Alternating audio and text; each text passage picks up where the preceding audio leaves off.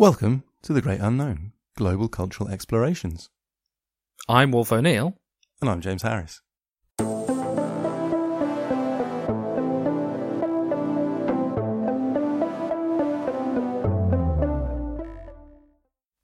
Welcome to this week's episode, and we are going to be talking about mountains.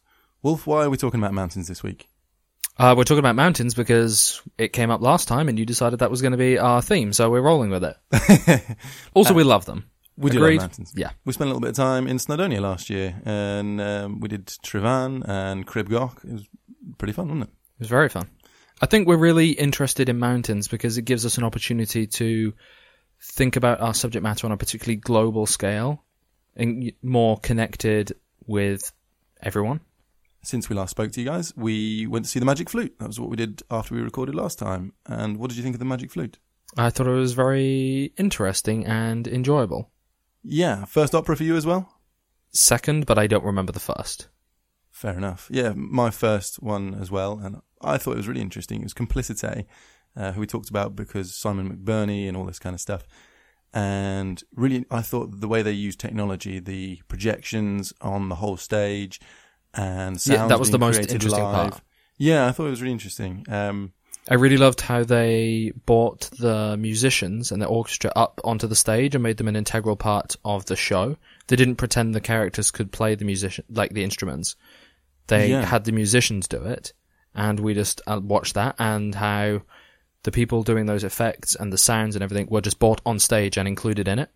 Yeah, absolutely. And I was reading up about this afterwards, and apparently that's quite revolutionary for opera. The stories in opera are really dated and bizarre, and the fact that they ended with a message of wisdom and love was quite impressive. I thought it was impressive they managed to get to that point. And yeah, by all accounts, it's quite unusual opera.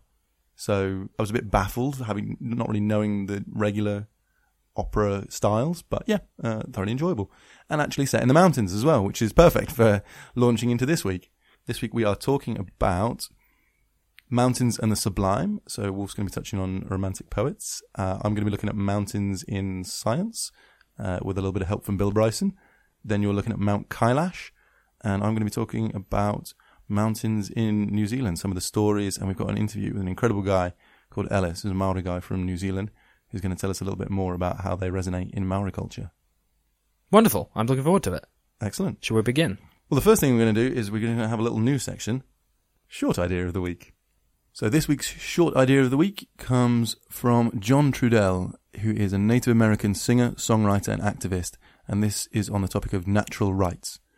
He says, "We must go beyond the arrogance of human rights. We must go beyond the ignorance of civil rights. We must step into the reality of natural rights, because all the natural world has a right to existence. We are only a small part of it. There can be no trade-off." Why did you select to bring that idea to us? I brought that idea because we're going to be talking about the relationship with nature, and we were also talking about indigenous culture this week. So I think it's a really particular resonance with some of the things we might touch on later on, and it's just interesting to see different ways in which the land is viewed in different cultures. Perfect. Thank you, James. Yeah, just I wanted to say on the point that he says the ignorance of civil rights. This is from a Native American person, so that civil rights obviously going to be very important. But I think the point that's being made is just that it goes beyond civil rights. Civil rights it should just be a given, and we need to go beyond that to the next stage of natural rights. Anyway, so yeah, I think that's just to clarify that, because it can sound a little controversial. So, when I approached this topic, I decided that I would look at how artists and poets and writers have experienced and depicted mountains. And I came across this really interesting idea about the sublime and the conflictions that artists and poets have in conveying the physical reality of something as well as the emotional impact and resonance of it. So before I talk about the Romantics and how they examined the emotional, physical and spiritual impact that mountains had on them, I just wanted to ask you, how do you perceive mountains, James? Well, what do they mean to you?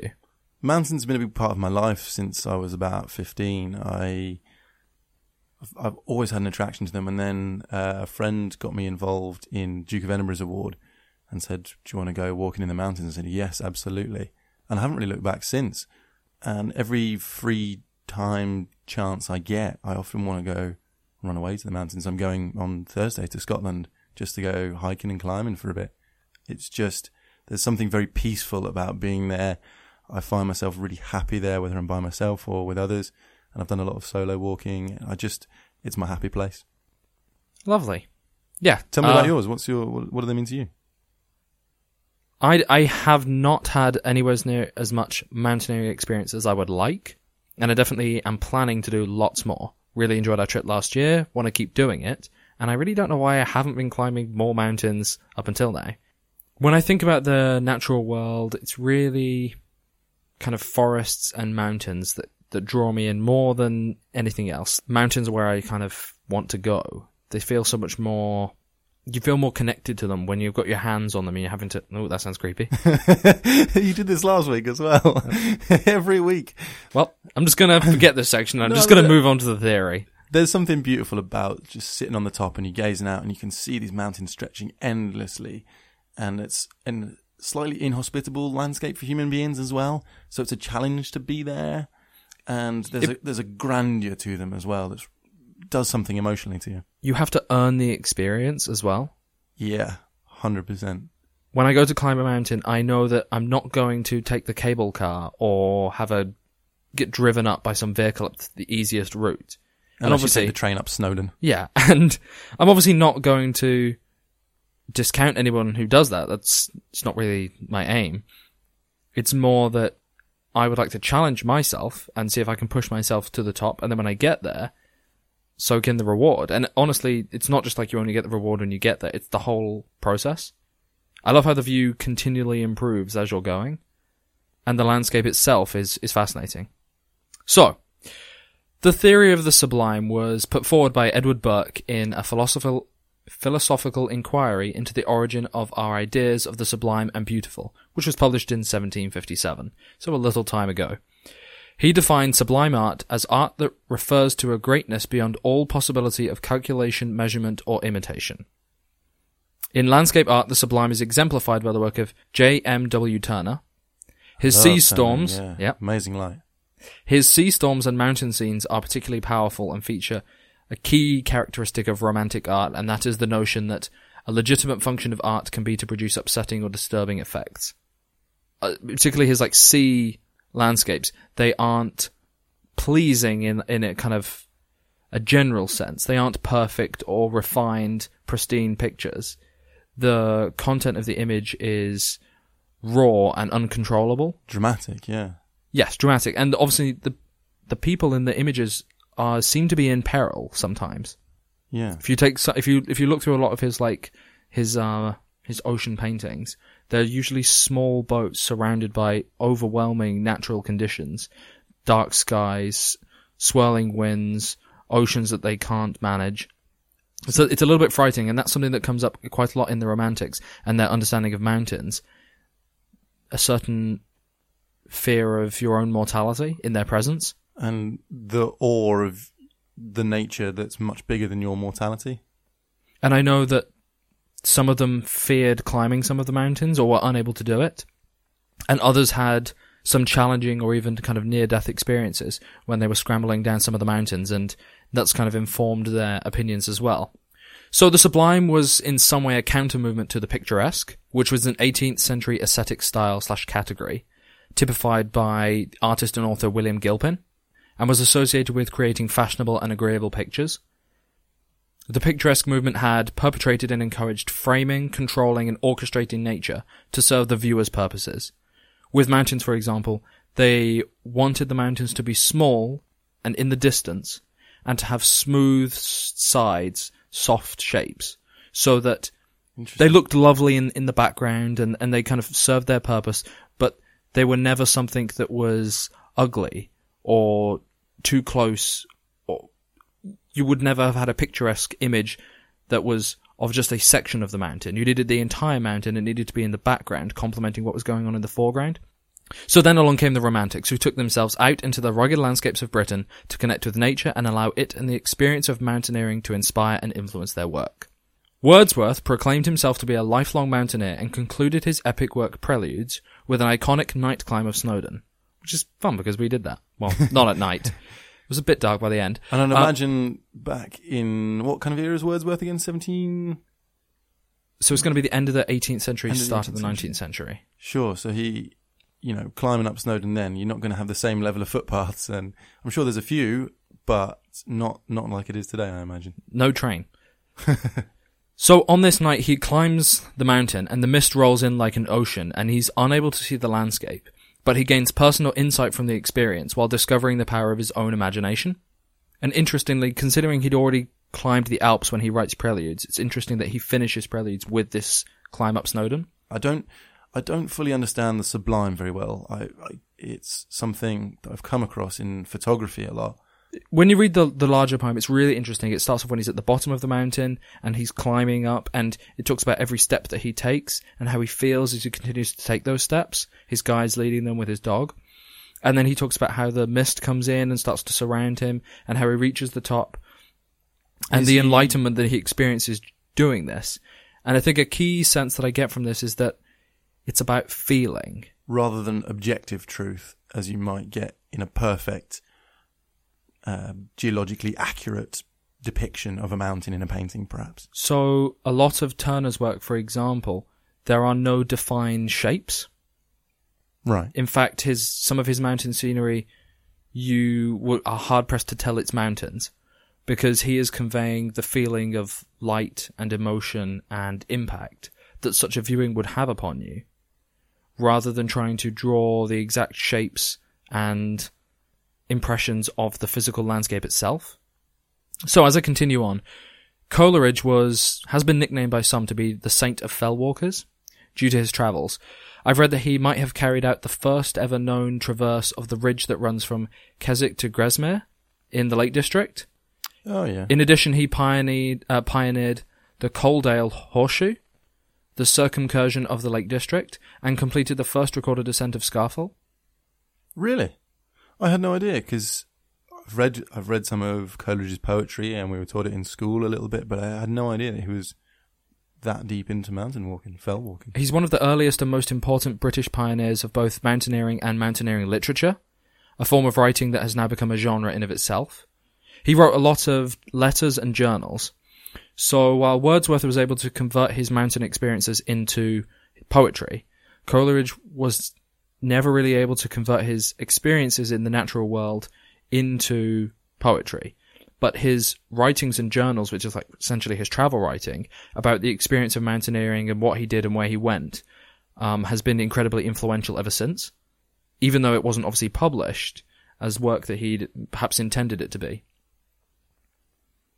Keats was also perceived mountaineering and adventures as a crucial preparation for the poetic role, and he'd planned walks through England and Scotland that would prepare him for his intended life. He described the chasms of Ben Nevis as the most tremendous place that he had ever seen, while Coleridge wrote that, "Of all earthly things which I have beheld, the view of Scafell and from Scafell is the most heart-exciting." Wow, this is really quite fascinating to me, because until the Victorian era, when trains come in and holidays and travel's a lot more common, the pioneering sense of going out into the mountains is very, very different, you would imagine, because it's not your average everyday person that can go there. So this is a big undertaking to get up to Scotland as well. It's not going to be a quick journey either. That's quite something. I guess it's probably more the preserve of people with means at this time. It's a sign of privilege for sure. But nonetheless, still quite brave to be going out in these, without, I wouldn't go out in the mountains without map and compass and things, but they certainly wouldn't have OS maps back then.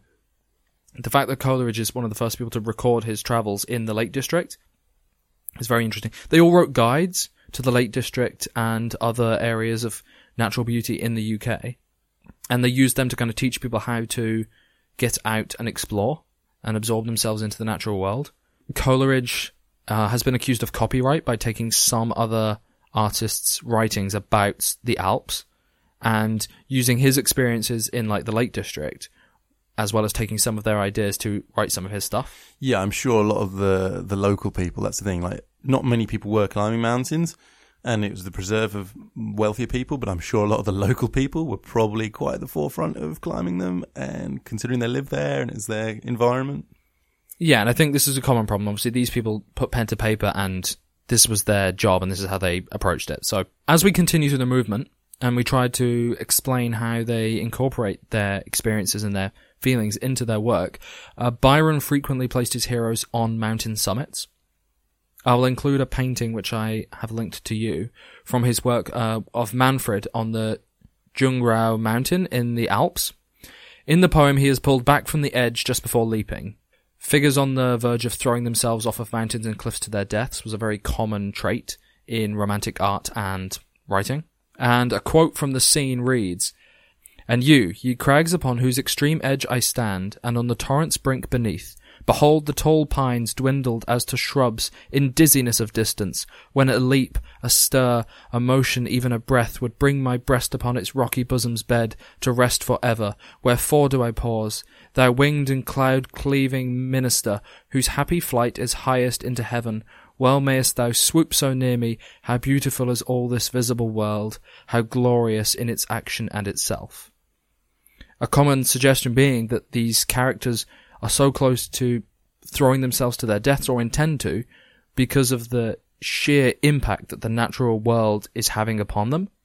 This spiritual, almost religious experience is occurring as they immerse themselves in nature. Byron and Walter Scott were also significant and played a huge role in influencing the imaginations of climbers and shaping the future of mountaineering literature, that some climbers who would later summit Mont Blanc returned and quoted them as perfect explanations of the experience, even though the men who had written them hadn't. And then when we move on to art, Turner came onto the scene and changed landscape painting forever, elevating it to a status of history paintings at the time. They were obviously the best of the best. Turner's style was unlike the masters he followed and the majority of his contemporaries, and as his own style developed and matured, he would become a major influence upon Monet. If you look at his work, his fascination with the power of nature and man's seeming insignificance before it is overwhelming, particularly present in the ocean scenes. Yeah, absolutely. If you get a chance to go to the National Gallery as well, they've got quite a few Turners, and they're quite something. Nature, to a lot of the Romantics, was a religious experience, and many people connected a lot with God when they went into the natural world. It was also a healing experience, and that's something that's carried on. It's existed for forever. It still impacts us now. Just the two of us in this room still feel the healing impact of taking ourselves into nature. Yeah, getting outside, fresh air and all that. It's a kind of a bit of a cliche, but actually, the more you do it, it really does have a positive impact, I think. And it's a classic trend in literature and films when people who are working in the cities have to retire to the countryside to kind of reset. British Victorian literature has always got a country pile somewhere, and that's where it's all much more peaceful rather than the chaos of London. Indeed. And essentially, just to sum up, is that the truths of nature are contrasted with the conventionalized second-hand perceptions of landscape painters from before Turner. The system of the old masters may be sublime and affecting and ideal and intellectual, and a great deal more, but that Turner's work is the closest and most studied approach to the truth of what the materials of art admit. The idea that they were able to truly capture the feeling of being in the natural world. I'm going to post a load of images of really great and interesting artwork that we've come across, and essentially mountains were at the very core of the Romantic experience. They physically were exploring mountains and mountaineering, and that was giving them the informed understanding from which they wrote. Some of them more than others, but it was heavily influential throughout the entire movement. And then mountains continued to have a role in everything that they did, really. We'll definitely put those on Instagram, Facebook, that kind of thing. And it'd be really interesting to get your feedback as well. And if anyone wants to send in paintings that particularly resonated with them about the feeling of a particular landscape that they love. It doesn't have to be from a Romantic era. This can be anything. I'd be really interested to see what other people think of. There's one that always comes to mind for me, which is a Romantic one, which is by, I'm going to get this wrong, Caspar David Friedrich. and the wonder above the sea of fog. For me, that's always stuck in my head. There's something really magical about that because that feeling of being above the clouds, it's really quite a special feeling, and you're not in a regular environment. It's very much an emotional environment as well. I think that has a big impact on your feelings. Is there a particular climb that has given you that experience most profoundly? The one that resonates most with me was when I climbed. It's called, I'm going to pronounce this terribly, Mount Kailash in it's near Newton Moor in the Highlands. There's a couple, and I did it in February, and it was thick snow. I'd already bailed out of doing this long distance walk that I planned to do because it was so bloody cold, and my tent was 3 inches under snow when I woke up the first morning. So I went and had whiskey instead and decided to do day walks. And Mount Kailash was just, it's not the most spectacular mountain, but it's beautiful. There's nobody there, and in the snow it was spectacular. And I was way out of my depth, and it was magical because the snow was so deep. I wasn't sure if I was walking on firm ground all the time. The paths weren't visible, and when I got to the top, it was blowing harder than I've... A hoolie? It was blowing a hoolie, and I could barely stand up straight. It was overwhelming, and I felt so in awe of the landscape. Was it windier than when we got to the top of Trifan? Oh yeah, it was. Because that was pretty windy. That was really windy. I mean, it's on that level, but a little bit more. And because it was snowy and the biting cold of the wind in my face, but I was so thrilled to reach the top and to find that point. And it's like you set yourself that goal and you get there.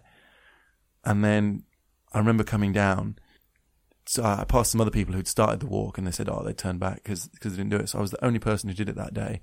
And it was definitely foolish because my feet were soaked and I was not prepared enough for the snow. But I walked back down the mountain, and as I found where I was again, and I knew that this was on the home stretch, I put in my headphones and I listened to Eddie Vedder, the soundtrack from Into the Wild. And I was just singing along. Obviously, I approve. Of course. It's a great film. I was just singing along to myself as I was walking down, and I was just so happy. Just the feeling of that overwhelming awe and being almost, I was really intimidated by the nature and the scenery, the danger basically, and how isolated I was. And to have experienced that, it's a beautiful thing to do with your day, and to come back after that, you just feel incredible. It was something else. I've got beautiful pictures of the snowdrifts, which were 10 foot deep in places because they just sort of gathered on the side. It was stunning. I'll post a picture on our Facebook, Instagram, or something like that as well. I'm jealous. I think I've seen some of the good pictures from when up there. Yeah. I'll put something up. That's reminded me of a story which is not anywhere near as inspiring. But when I was in Vermont, and we were at one of the ski resorts at the base of the mountains, I decided I was going to ski down the mountain, which is obviously a terrible idea. I pretty much skied before. A long time ago.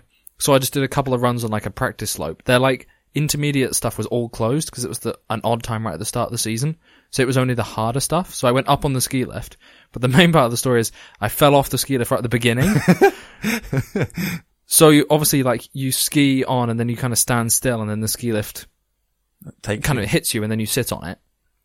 But I wasn't quite ready, and I rushed out I'd waited too long, and then I rushed out, and then it just hit me in the bum and knocked me off, and I fell into this giant snowbank, and they have to stop the lift and then help me back out. And then I took my skis on and then get on, and it was so cold. I can still feel the crashing into these ice walls on the top of this mountain, and then walking most of my way down. It was terrible, but the thing that was most interesting about that was because I felt unprepared, the mountain was scary. Yeah. I felt... But there were kids going down there who were fine. They were showing me off. But I genuinely felt the coldness, it was so cold, minus 20. The temperature and the danger I felt up there was very real. Very interesting. Yeah, it's pretty scary. The only time I've been snowboarding and skiing, I went to Norway, and I had a friend staying in Oslo, so and I had a great time actually. It was awesome. But then I went cross country skiing, which is the stupidest thing I've ever done. Skiing uphill. I'd never skied downhill before, and I put my skis on at the train station and immediately started sliding backwards. And I ended up jammed between the bank and this fence of the train station. And so people had to help me out of that as well. And it Incredible. took me like an entire day to ski a few kilometers cross country.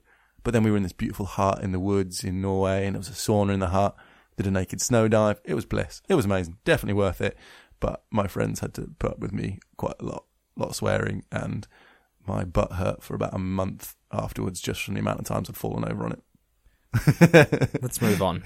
So what's the topic that you have for us? Well, so you were looking at mountains and art and culture. Oh, I actually wanted to ask you, where did your interest in the Romantics come from? I'm glad you ended up talking about art and culture, because when we started talking about mountains, it was the science that jumped to my mind. So I want to talk a little bit about science and mountains, because there's a couple of little stories about mountains and the role that they've played in human discovery in science that's absolutely amazed me. And actually, the book that I'm going to recommend to you and to anybody is Bill Bryson's A Short History of Nearly Everything. And it's incredible. If talking of school, that would have done for me for science, for all the science education I'd have ever needed. And it's brilliant. It's a really entertaining book. That's either a great recommendation or a shocking revelation about your school teaching. Yeah, I think science never really got me at school for some reason. But actually, as I've gotten older, I've really become amazed by particularly things like astrophysics and quantum physics and the mysteries of the universe. But then reading this book, and there's a great audiobook of it as well, I've become really interested in geology and geography, and I'm going to sound like an absolute nerd, but I'm fine with that because the book's brilliant, and the people who are discovering this kind of stuff, who are doing geological experiments around about the same time as the Romantics, are the ones that I'm going to refer to. So actually, before I start, I wanted to ask you a question. How much do you think the Earth weighs? I don't even think I know what I would measure it in. Is it like a kiloton? Is there a gigaton? Like, what do I? Well, someone can tell us if you know of what a greater measurement than ton is when you're on like gigaton or megaton. Yeah, that's probably a thing. Because the number you're going to quote to me has got to be ludicrous, like 12 digits. How do you reckon that human beings have worked I would out? ask someone more intelligent than me to tell me the answer. And that's exactly why I've got this book, because this is all the knowledge of people who are far more intelligent than me. So I'm going to try and tell you a little story about how... Well, is it based upon astrophysics, like a calculation of the Earth's mass within space? Actually, and how we've figured out the mass of different things in space is entirely due to mountains and understanding our own small environments on Earth, which is really interesting, I think, the way that we've been able to take these micro investigations and put them on a massive astro level. Okay, so I'm going to read a passage from the book, but I'm just going to preface it with a little bit of information also comes from the book.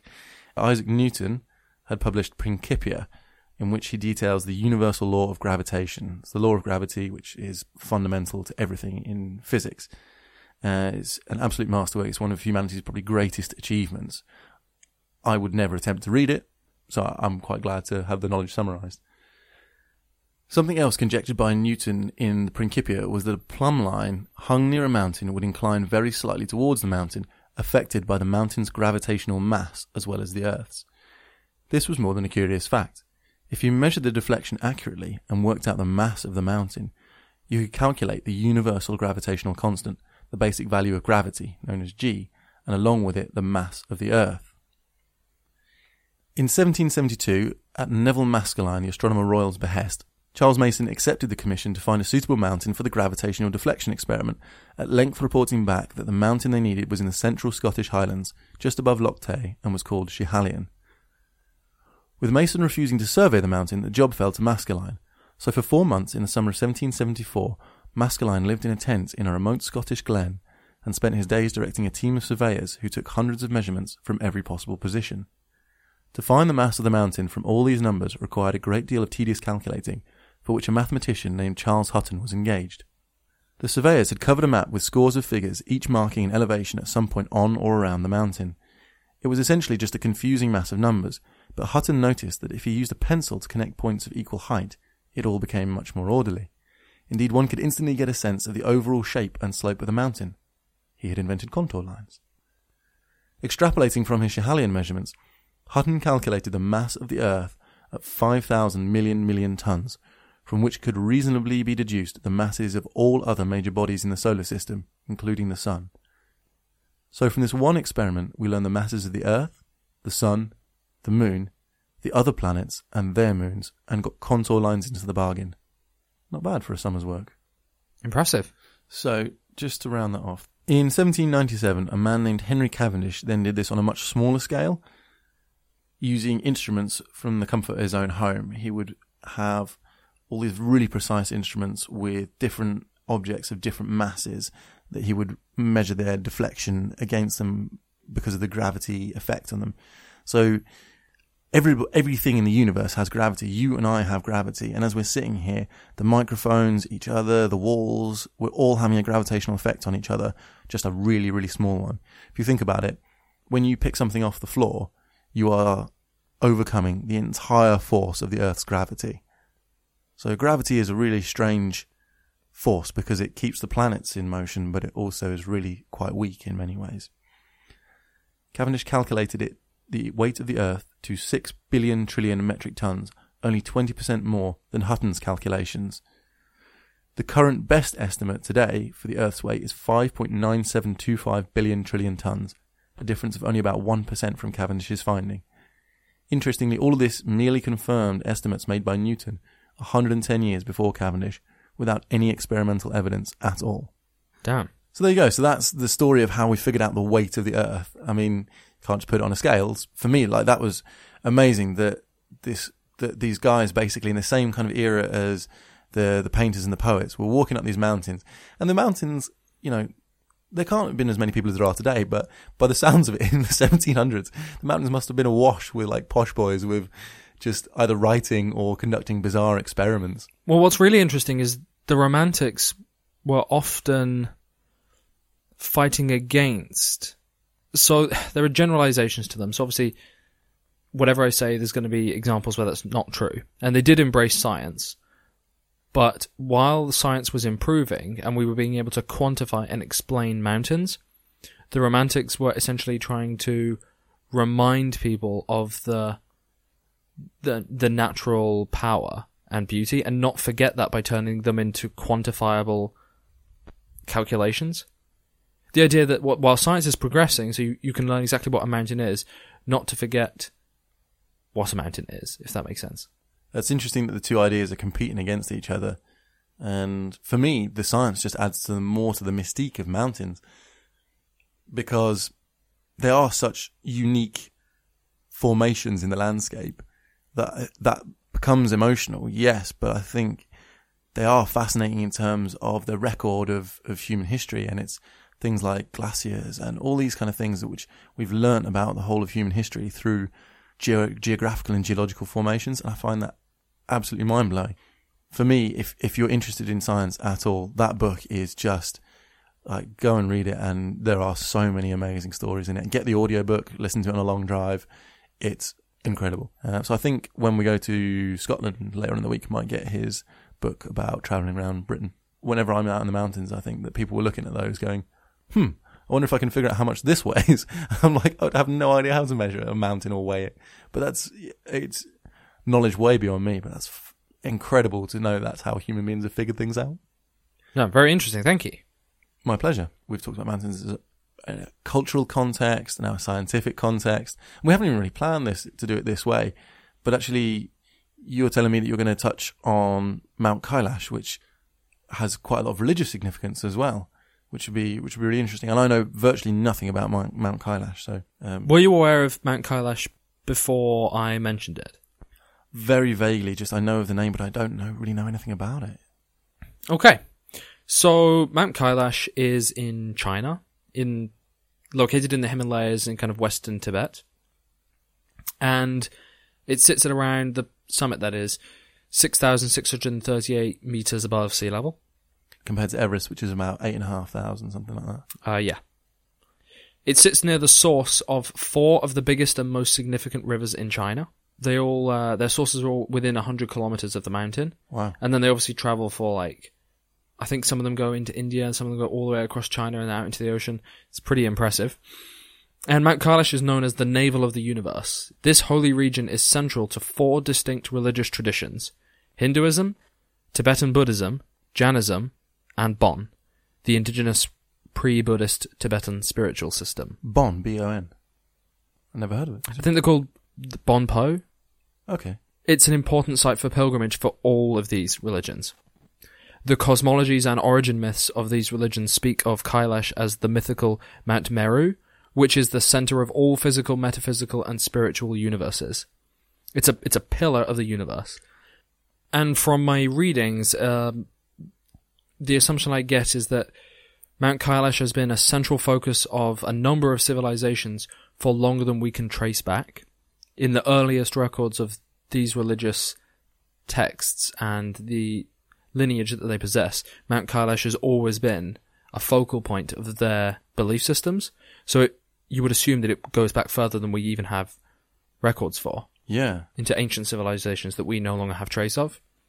It's mentioned heavily, there's a section in the Hindu epic, the Ramayana, which was written in approximately the 5th century BCE, when the demonic king Ravana attacks Shiva's home and tries to shake them from the mountaintop, which I thought was really interesting, that it would be so present.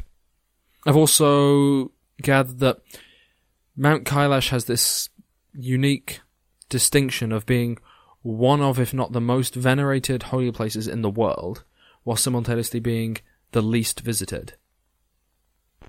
It's seen by no more than a few thousand pilgrims per year. Seen, that's not even summited. I don't believe it's ever been summited. I don't think you're not allowed to go there and summit the mountain.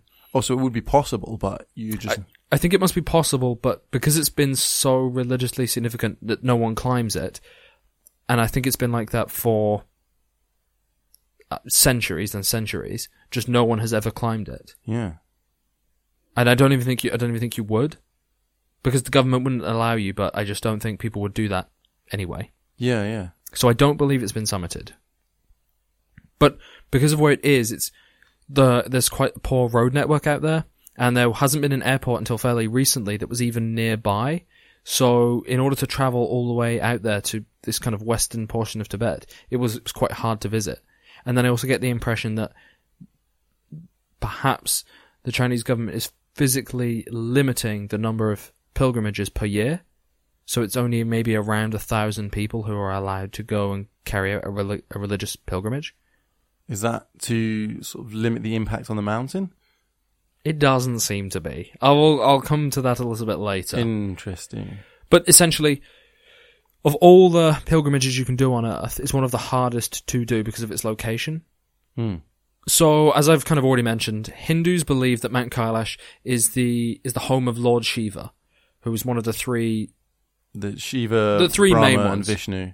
Yeah. Yes. According to legend, the immortal Shiva lives atop Mount Kailash with his wife Parvati.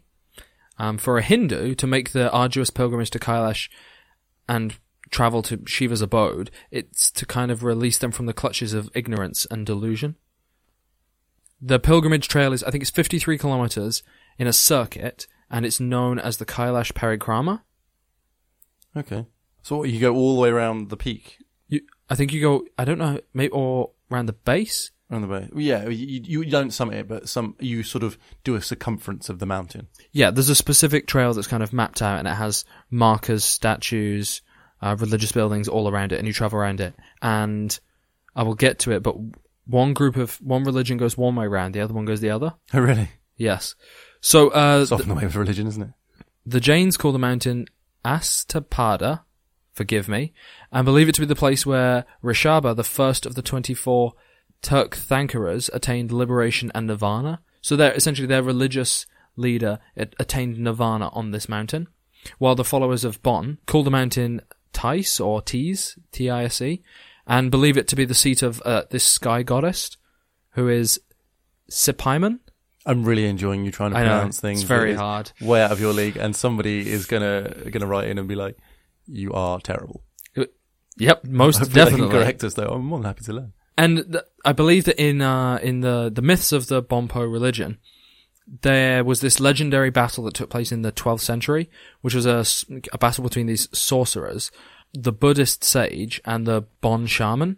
The result of this battle is that the shaman of the Bonpo is defeated by the Buddhist sage, which is why the primary religion of Tibet is altered and becomes permanently established as the Buddhist one. That's a story that they tell to explain how their religion was replaced.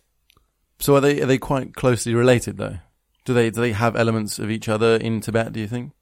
I honestly don't know. Okay. But the Bonpo pilgrims walk counterclockwise around the mountain. Right. So I thought that was interesting.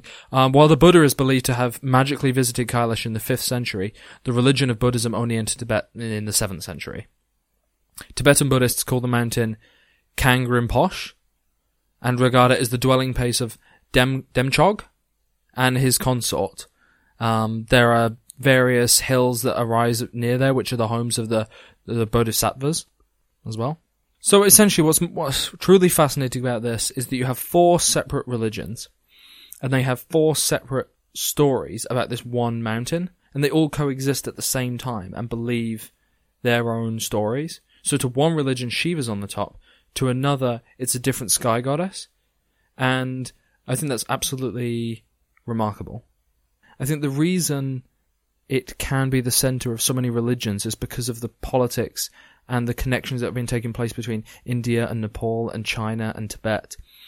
And how this mountain, which is so large, has been a central influence upon all of these people surrounded.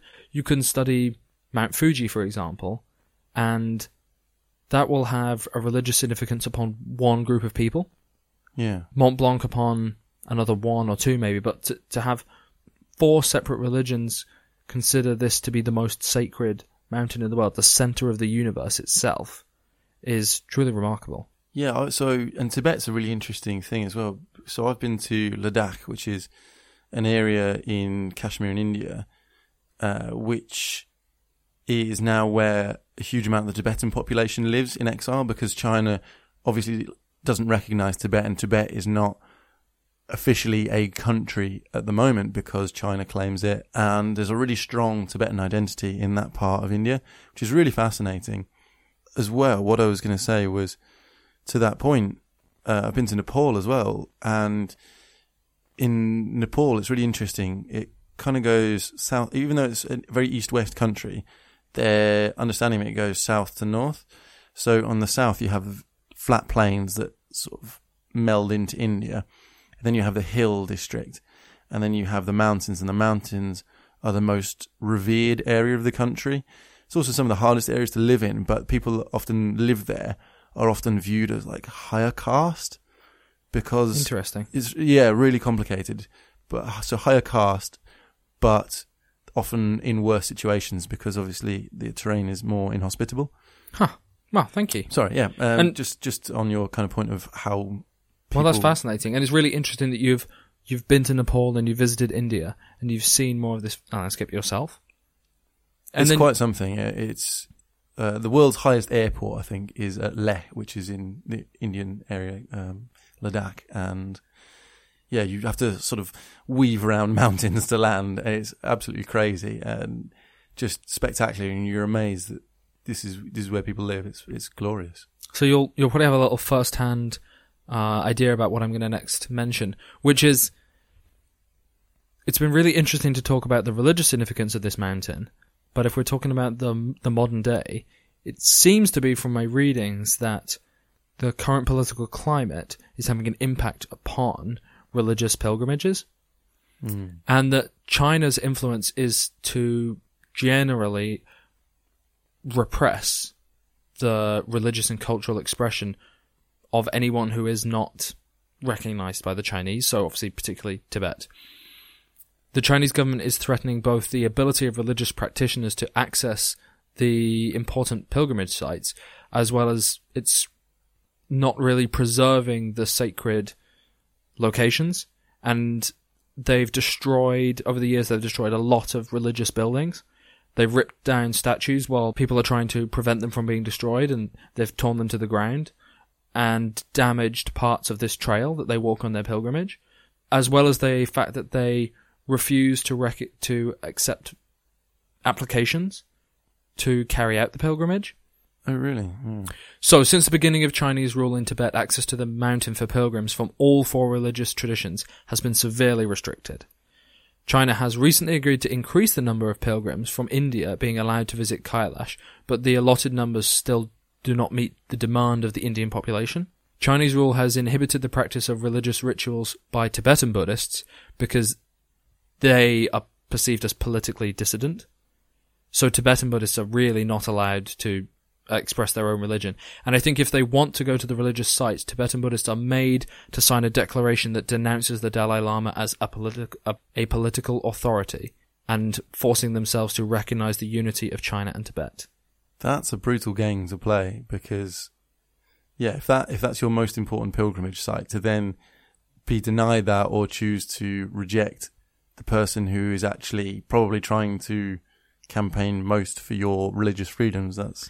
And this integration of political and religious issues is causing the major reduction in the amount of pilgrimages that can happen. Restrictions on pilgrimages have also had a major effect on Hindus. The Chinese government has been refusing to grant visas to Hindus from India for the traditional summer pilgrimage to the home of Lord Shiva. These restrictions are said to be because of a political reason, a result of protests in Tibet. So obviously this could be a few years old that this happened and maybe it's improving, but I think we know from the information that we receive and what we are aware of at the time that it's fairly likely that they would be putting restrictions upon them. It's weird, isn't it?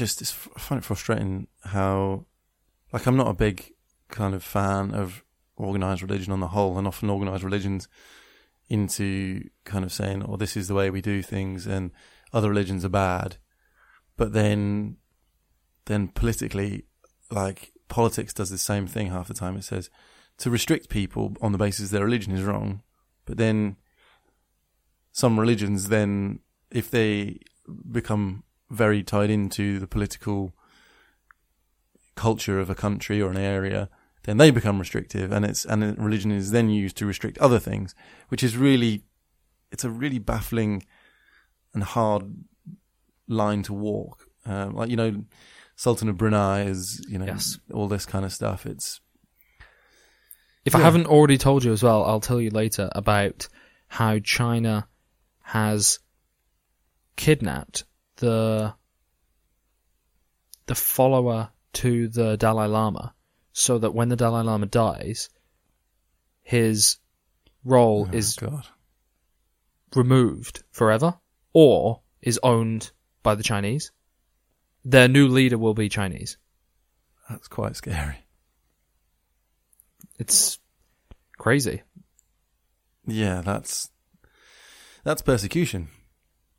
I think the one fact that no one has scaled the mountain and no one continues to try, considering that as a human race we want to do everything and have done everything, be the first to do everything, and so many religious groups or cultures, entire civilizations, have been ignored and eradicated so that others can do what they want.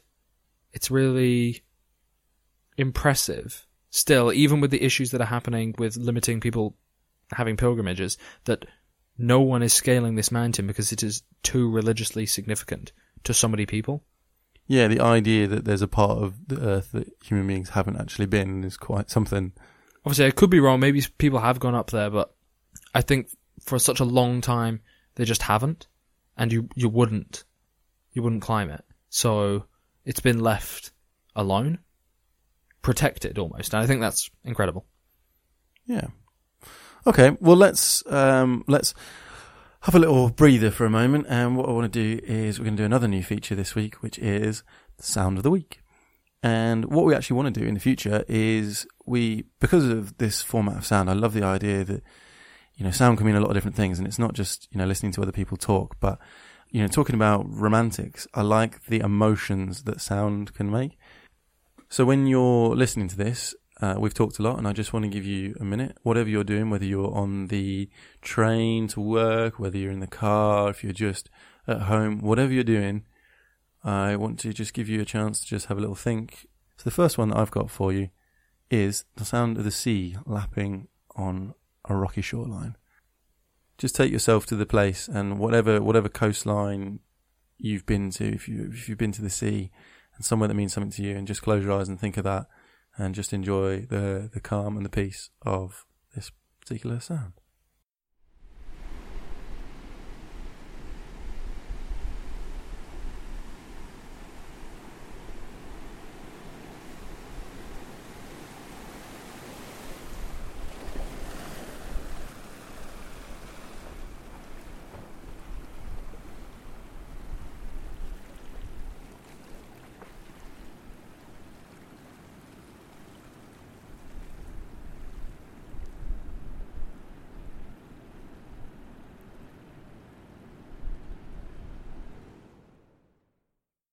So you have the distant boom of the waves out in the sea, and then you hear water just lapping over the rocks. And for me, that's just a really peaceful place to be. Splash, splash, I was taking a bath. So what do we have next? When we first started talking about mountains, the first thing that came to my mind was New Zealand, because I've spent a bit of time there, and the stories of the mountains there are really beautiful. And I wanted to share with you the story of Mount Taranaki, which is a beautiful mountain, and it's a volcano on its own on the west of the North Island. Absolutely incredible. We'll put up another picture of that as well. And if you look at it from an aerial view, it's almost perfectly circular, and there's this almost perfectly circular line of trees around it as well. It's absolutely glorious, and it's still an active volcano, but you can walk up it a fair way. But it's also got quite a significance in Maori culture. So the story goes that on the North Island of New Zealand, there's this big central plateau, and all the mountains were living there together. And you have Tongariro, Ruapehu, Ngauruhoe, and Taranaki. Tongariro and Taranaki are in love with this beautiful other mountain called Pihanga, which is nearby. And they end up having this massive fight, and that's why the landscape is so kind of dramatic there, because it's two mountains fighting, basically. And they're both in love with her, and they're fighting for her love.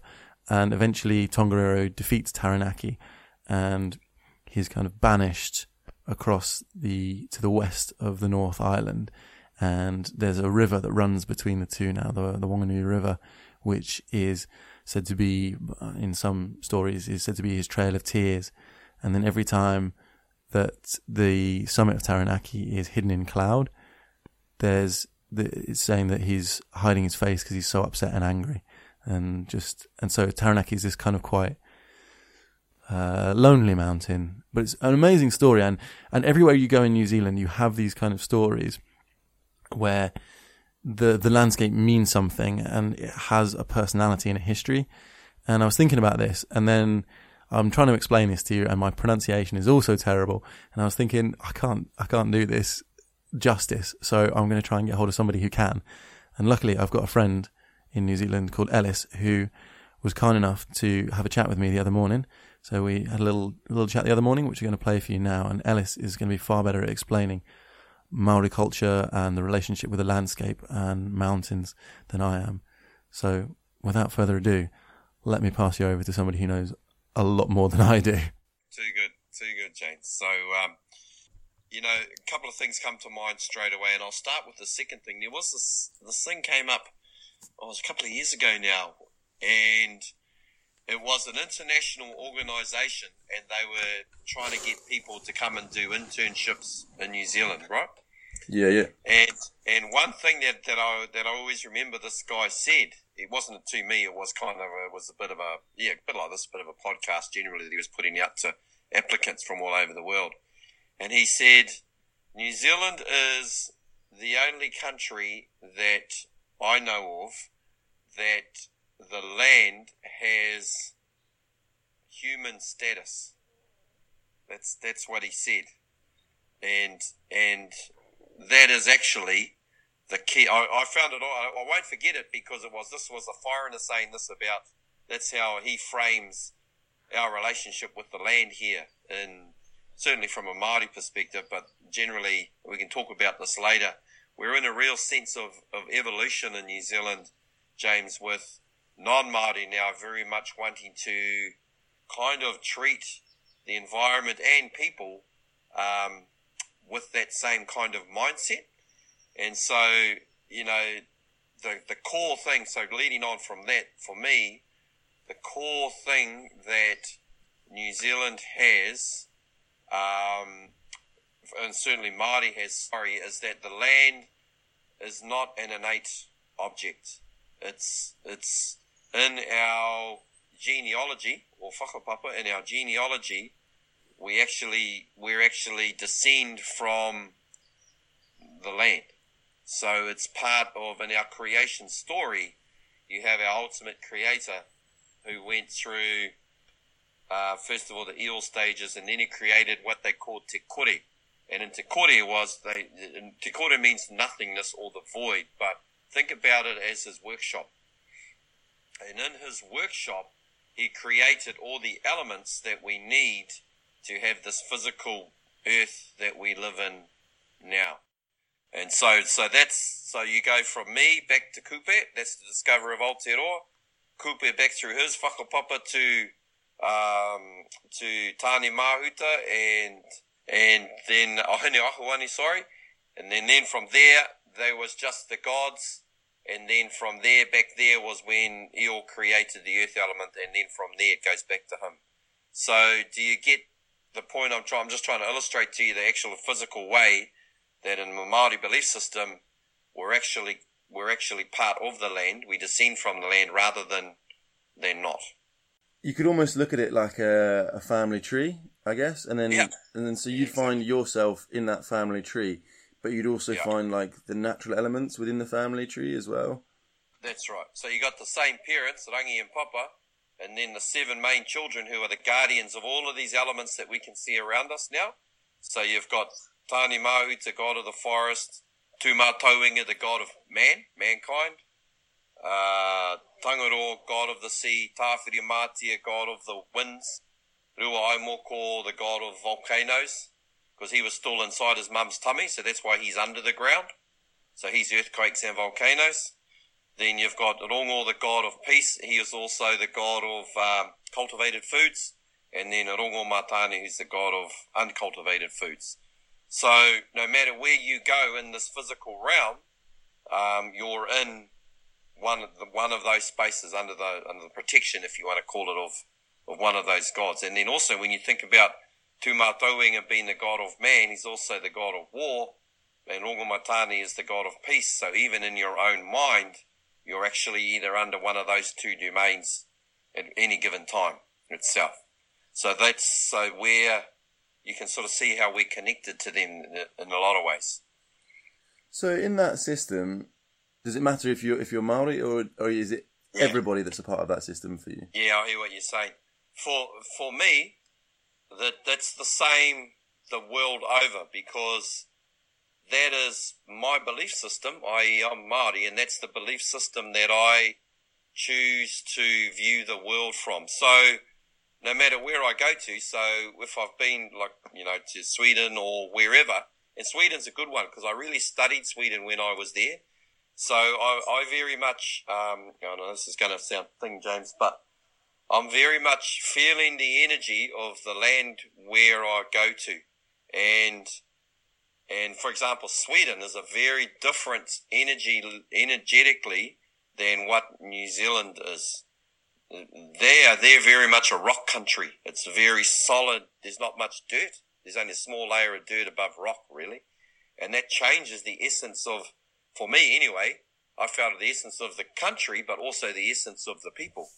Whereas here, we're very, I kind of feel it's a very charged place, New Zealand.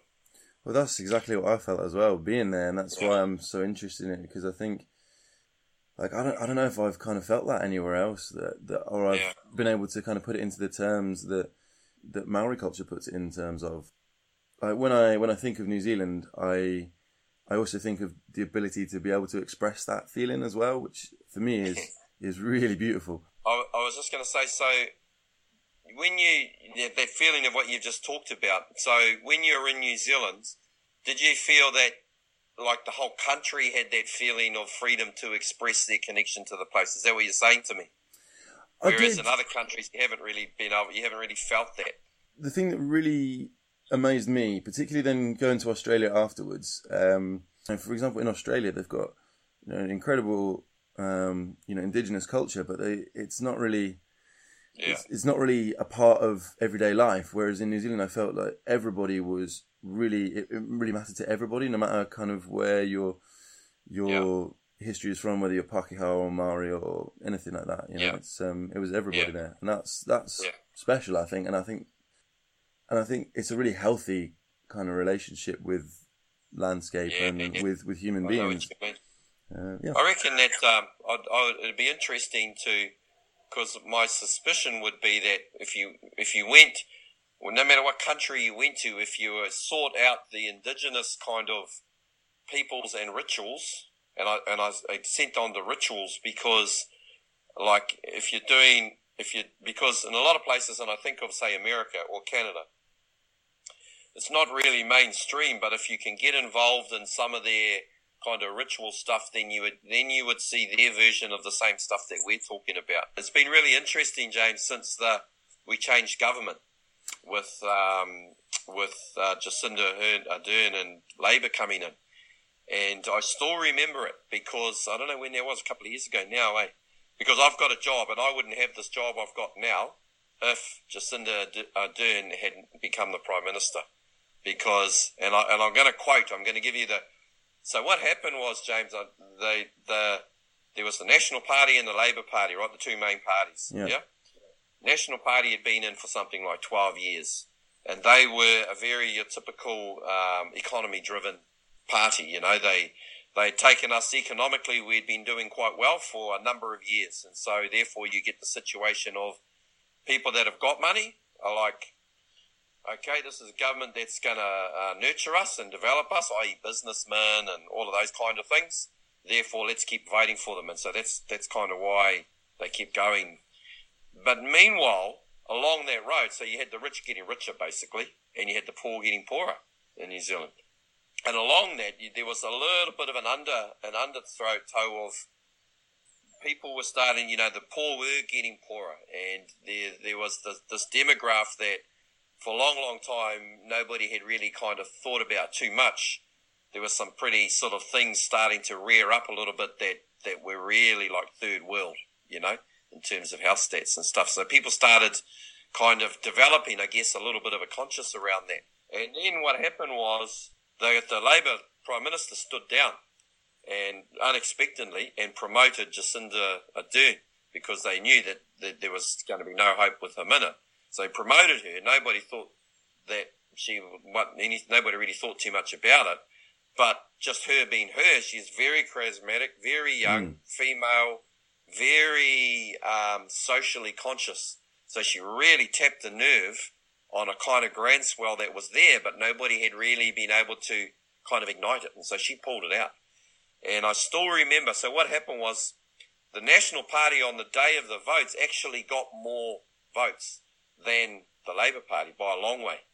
And so there were two parties, the Greens and New Zealand First, that were in a position,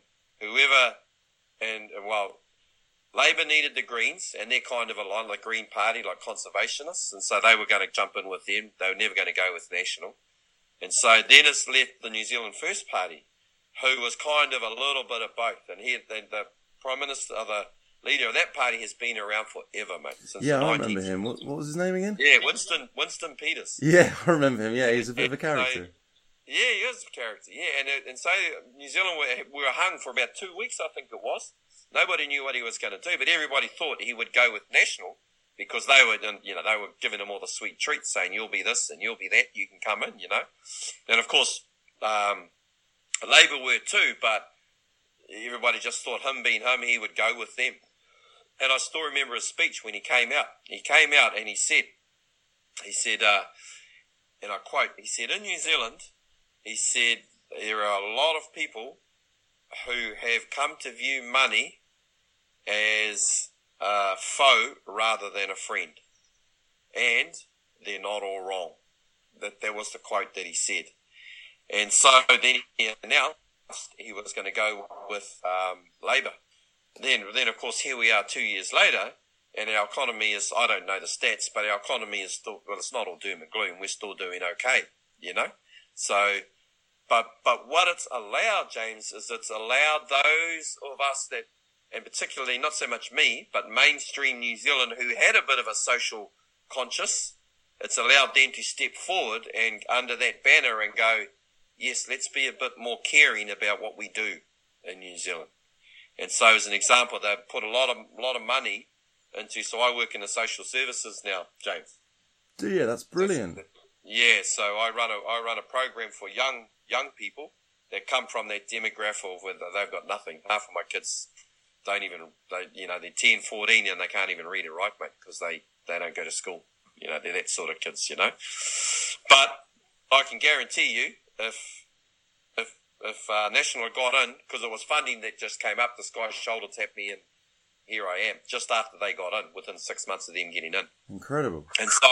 And these are the sorts of things that's happened all throughout the country. So we're on this real, what I call the evolution, you know, we're all, like what you said before, we're already wanting to be quite au fait with nature and the environment and the way we treat people, whether we're a Māori or Pākehā. That was just the vibe of New Zealanders. Yeah. And but now it's kind of even accelerated even more. But I just think it's really nice that the people with money are still doing all right and they're still going to make money, but yet there's, you know, I get to do what I get to do, man, my energy now, and that's got to be a good thing for, well, I won't say got to be a good thing, but I do my best to help those that haven't got whatever some other people have, you know. And that's really beautiful to hear as well, because, you know, that's like the whole thing about the caring for not just the land but the people as well. I wish it was the case in a lot more places, and that's always what I would hope the case to be more like. In I think that's my relationship with the land that I live in and the people that are around me, is to take care of it as best as possible. And it's nice to hear that politically that actually has a kind of impact as well, and it's nice to hear of a direct kind of response of that, and it's enabled you to actually do what you do now. I think too that the other thing with mountains is that, and this is one of what my mentors who's passed away now said one time, he said they're the highest point of connectivity to that space of whatever that is that's above us. Therefore, that's why there's such a powerful connection point. Yeah, well, saying the Vikings, you know, as opposed to saying Māori culture is really cool, and I said, well, the Viking culture was amazing, you know, you guys are incredible. And it's just like, oh, no. And so I was very curious about it, you know, very curious about Sweden, why they sweep it under the guy. No, I said, how did the sort of Viking belief system, you know, Odin and Thor and Valhalla and all of that phase out, and then the religion gain a real strong hold, you know? Mm. And he said what they did, he said when Christians arrived in force, he said they systematically went through the country, and all of the Viking strongholds that were on top of mountains and hills, they basically knocked them down and put a church on top of it. Again, the connectivity to that higher space of, whether you want to call it closer to God or whatever you want to call it, you know, there is something about that, you know. It's interesting though, James, like going back to what you said earlier on around, you know, do I view that Māori cultural perspective in any country throughout the world? And you know how I said, yes, I do. But one thing it's almost like when I leave New Zealand, I've unplugged myself from the main power source, you know, and I'm running on a battery. And the longer I get home, the longer I'm away, the flatter that battery becomes. And then when I arrive back home and then plug it in like you do into a power socket, then boom, I'm back to not my personal vitality and energy, but my energy that connects me to everyone and everything. It's very strong when I first get somewhere, but then it's slowly, like, by the time I get home, I'm like, Sweet, it's good to get over. Yeah, I can understand that. It's,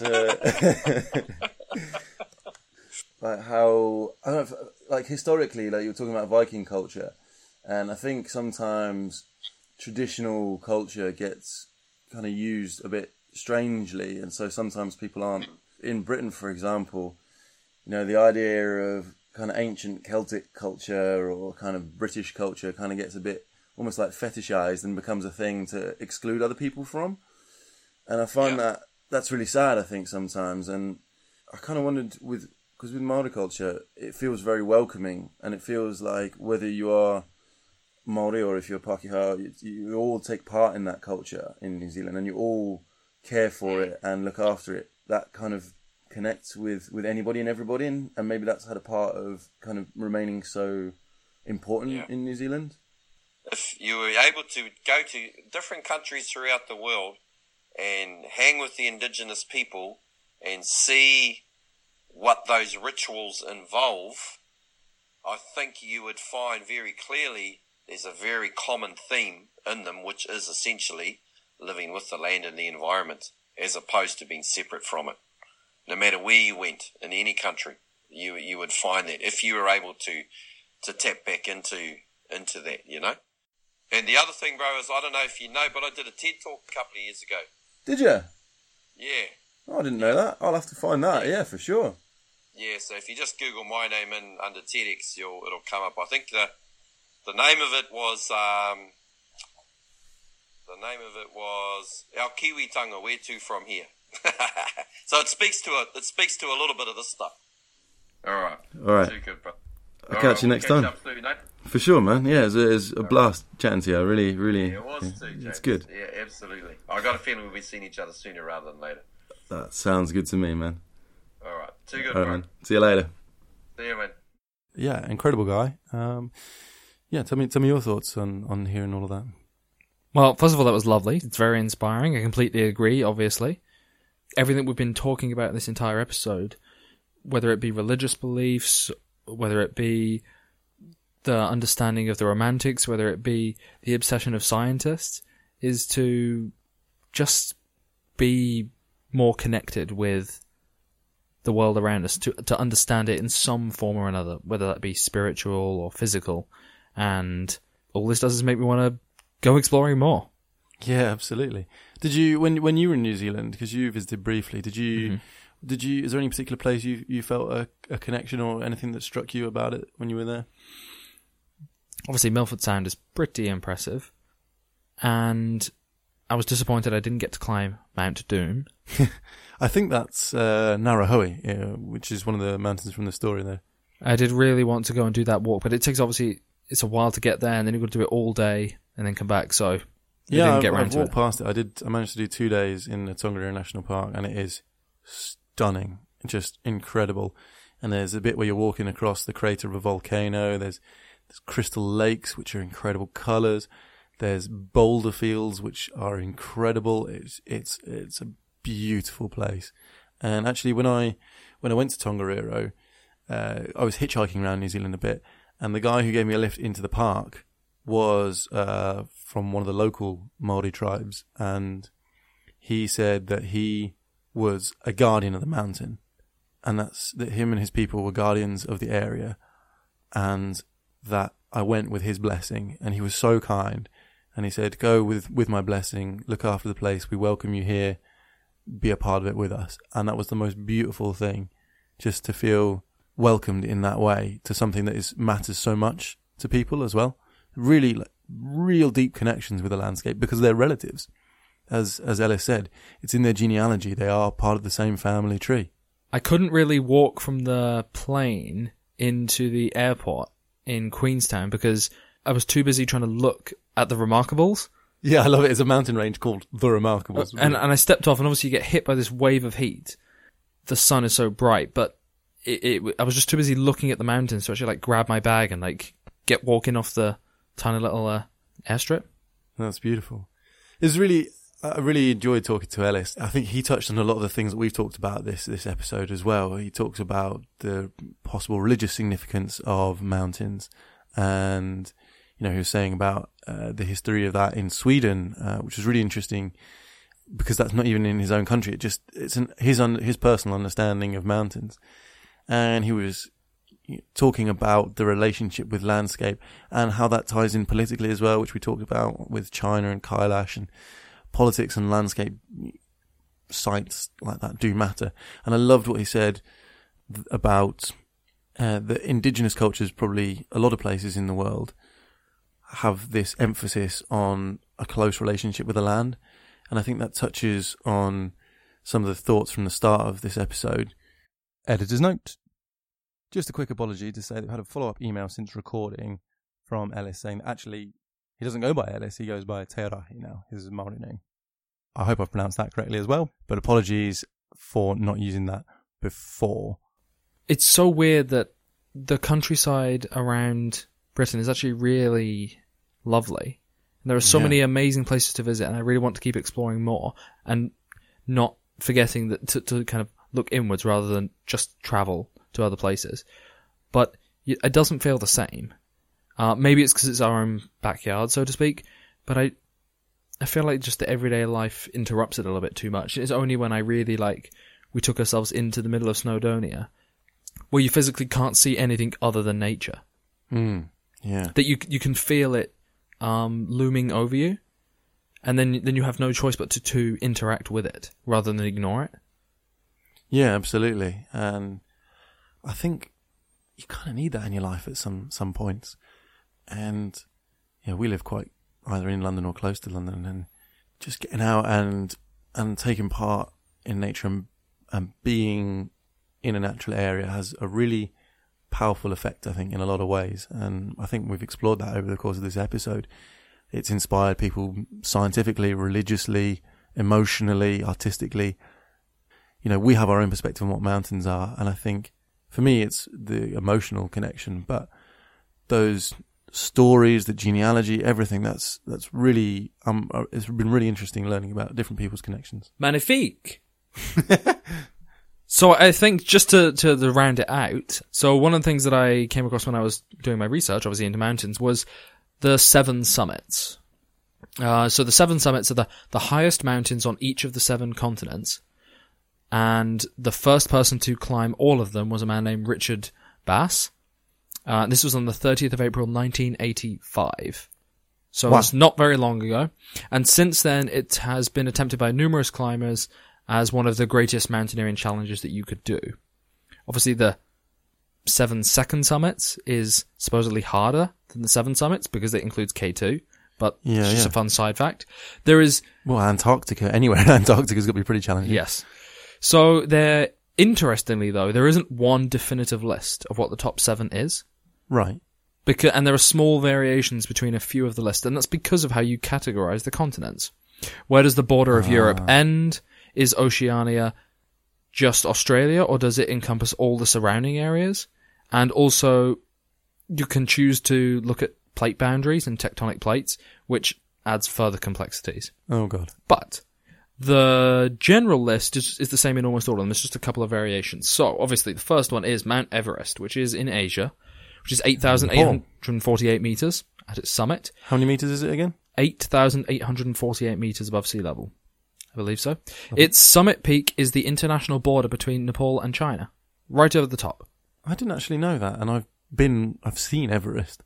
I didn't know that the summit of it was the border. Yeah, apparently the summit border. of the peak is the border between Nepal. It's technically between Nepal and Tibet, but obviously Tibet is China at the moment. This is when we see a download come up from Tibet, and then we never get another one. And then I'm going to pronounce this so wrong, but there's the South American one is Aconcagua, which is located in Aconcagua. Oh, is that how it's pronounced? Aconcagua. I think so. Okay. I mean, I could be entirely wrong as well. The South American one is Aconcagua, located within the Andes range at 6,960 meters, and this mountain is entirely within Argentina, but is very close to the border with Chile. The North American one is Denali, which is 6,190 meters and is in Alaska. It was previously known as Mount McKinley for almost 100 years, named after the president, until 2015 when its name was reverted back to Denali, which is the long-used native name. And that's the name known by the The Koyukon people. That's incredible, because I've heard of McKinley, but I had no idea that had changed. So they changed it, so that's why it's Denali. Well, it's like Taranaki was called Egmont for years. Stupid name. Yeah, it was, I think James Cook, Captain Cook, named it that. But then they changed it back. And actually, did you know that only about 2-3 years ago, the New Zealand government have granted Mount Taranaki the same rights as a person? And it's the same for the Wanganui River, because so in law now they have the same rights as a person, and they're obviously deeply connected to the tribes, and there's a whole lot of stuff going on with that. But really interesting that they are seen equivalent, not just culturally, but in terms of law as well. Sorry. Thank you. You're on that's fascinating. Summits. Please carry on. So obviously the fourth one is Mount Kilimanjaro, which is in Africa, 5,895 meters. It's in Tanzania. It's a dormant stratovolcano with 3 volcanic cores. Everyone's favourite to climb for a charity venture. And each of these cores has its own name, and only one of them is still dormant, which is Kibo. The other 2 are extinct. And then Antarctica is the Vinson Massif, which is 4,892 meters. It was only discovered in 1958. It was only first climbed in 1966, and as of approximately 2010, maybe only 1,400 people had attempted it. Wow. That's an attempted. I wonder how many people have actually achieved it. I think it has a really, generally, so I was actually looking up trips that you could do to like summit it. They obviously cost a lot, but they have close to 100% success rate through this company. You just have to accept that you're going to be delayed due to weather, but the actual climb is not that bad. It's just the conditions that make it harder, and the location and how difficult it is to get there. Yeah. I also thought it was interesting that in geology, a massif is a section of a planet's crust that is demarcated by faults or flexures. In the movement of the crust, a massif tends to retain its internal structure while being displaced as a whole. The term also refers to a group of mountains formed by such a structure. So I thought it was... you got like the Massif Central in France, things like that. Yep. I think it's one of the most famous ones. So then we move on to Mount Elbrus, which is in the Caucasus, and that is within the continent of Europe.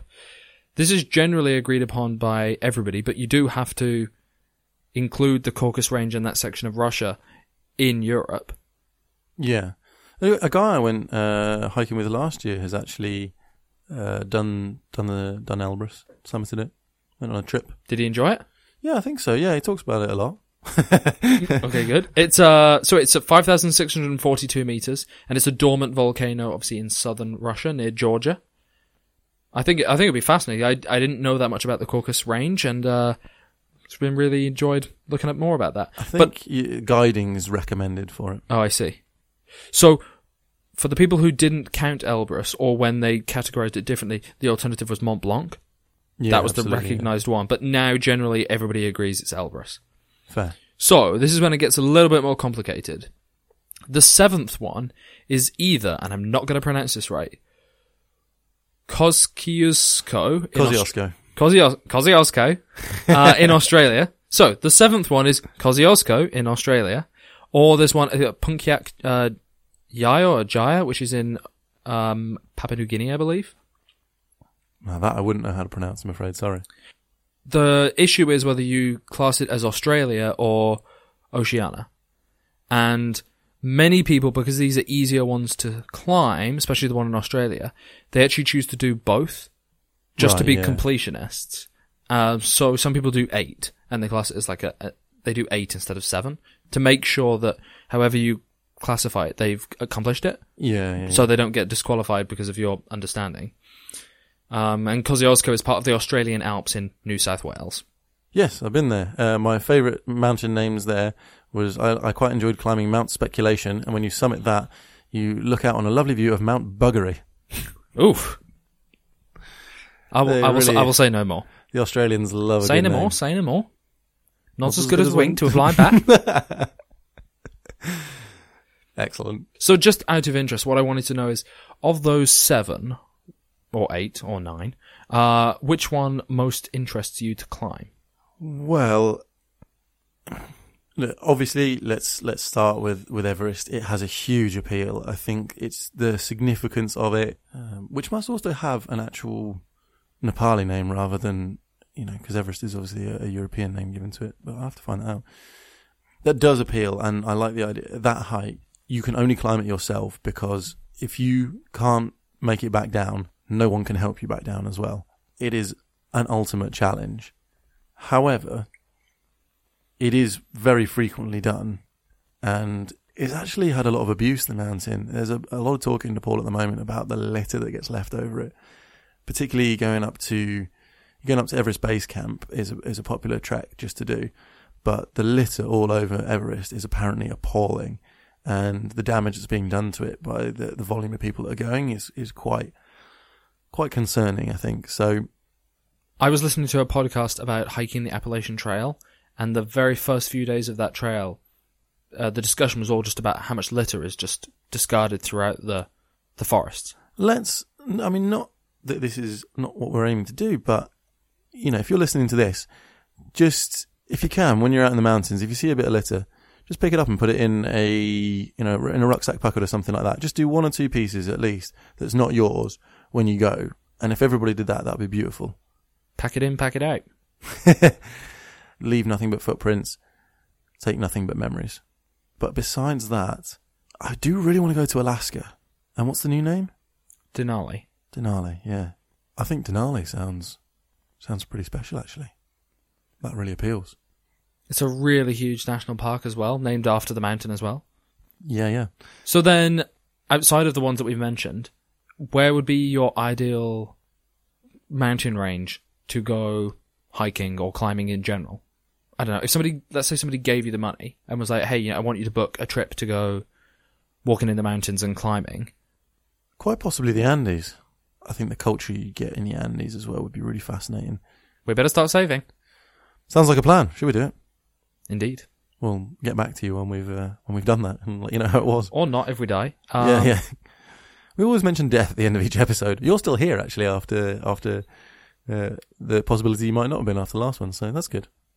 There should be some context to this. It was a joke. Just so that nobody thinks that I had like a severe medical condition and thought I was going to not make another episode and then get back. You do have a severe medical condition. You're you. Any last thoughts? You're off to Scotland next week. Yeah, I'm off to Scotland on Thursday. I'm going to go and do some mountains. I'm really tempted to go and do Schiehallion, actually. I'm very excited for that. It'd just be nice to be out in the mountains again. It's very timely with this episode. All I would say to anybody listening, hey, is there anyone out there?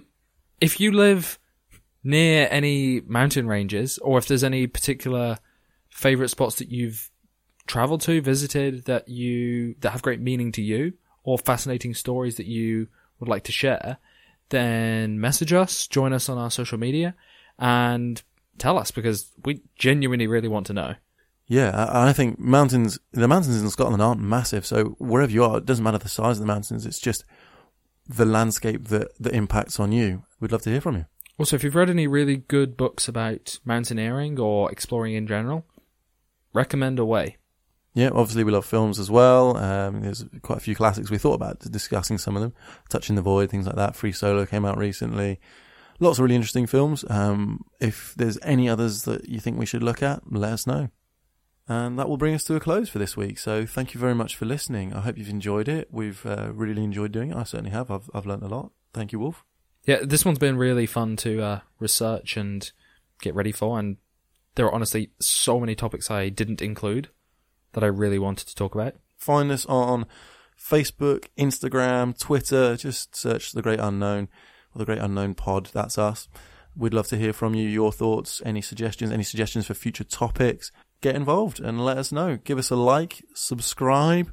We're on iTunes, Acast, Spotify, all good podcast providers. Yes, thank you very much for listening. We look forward to talking at you again.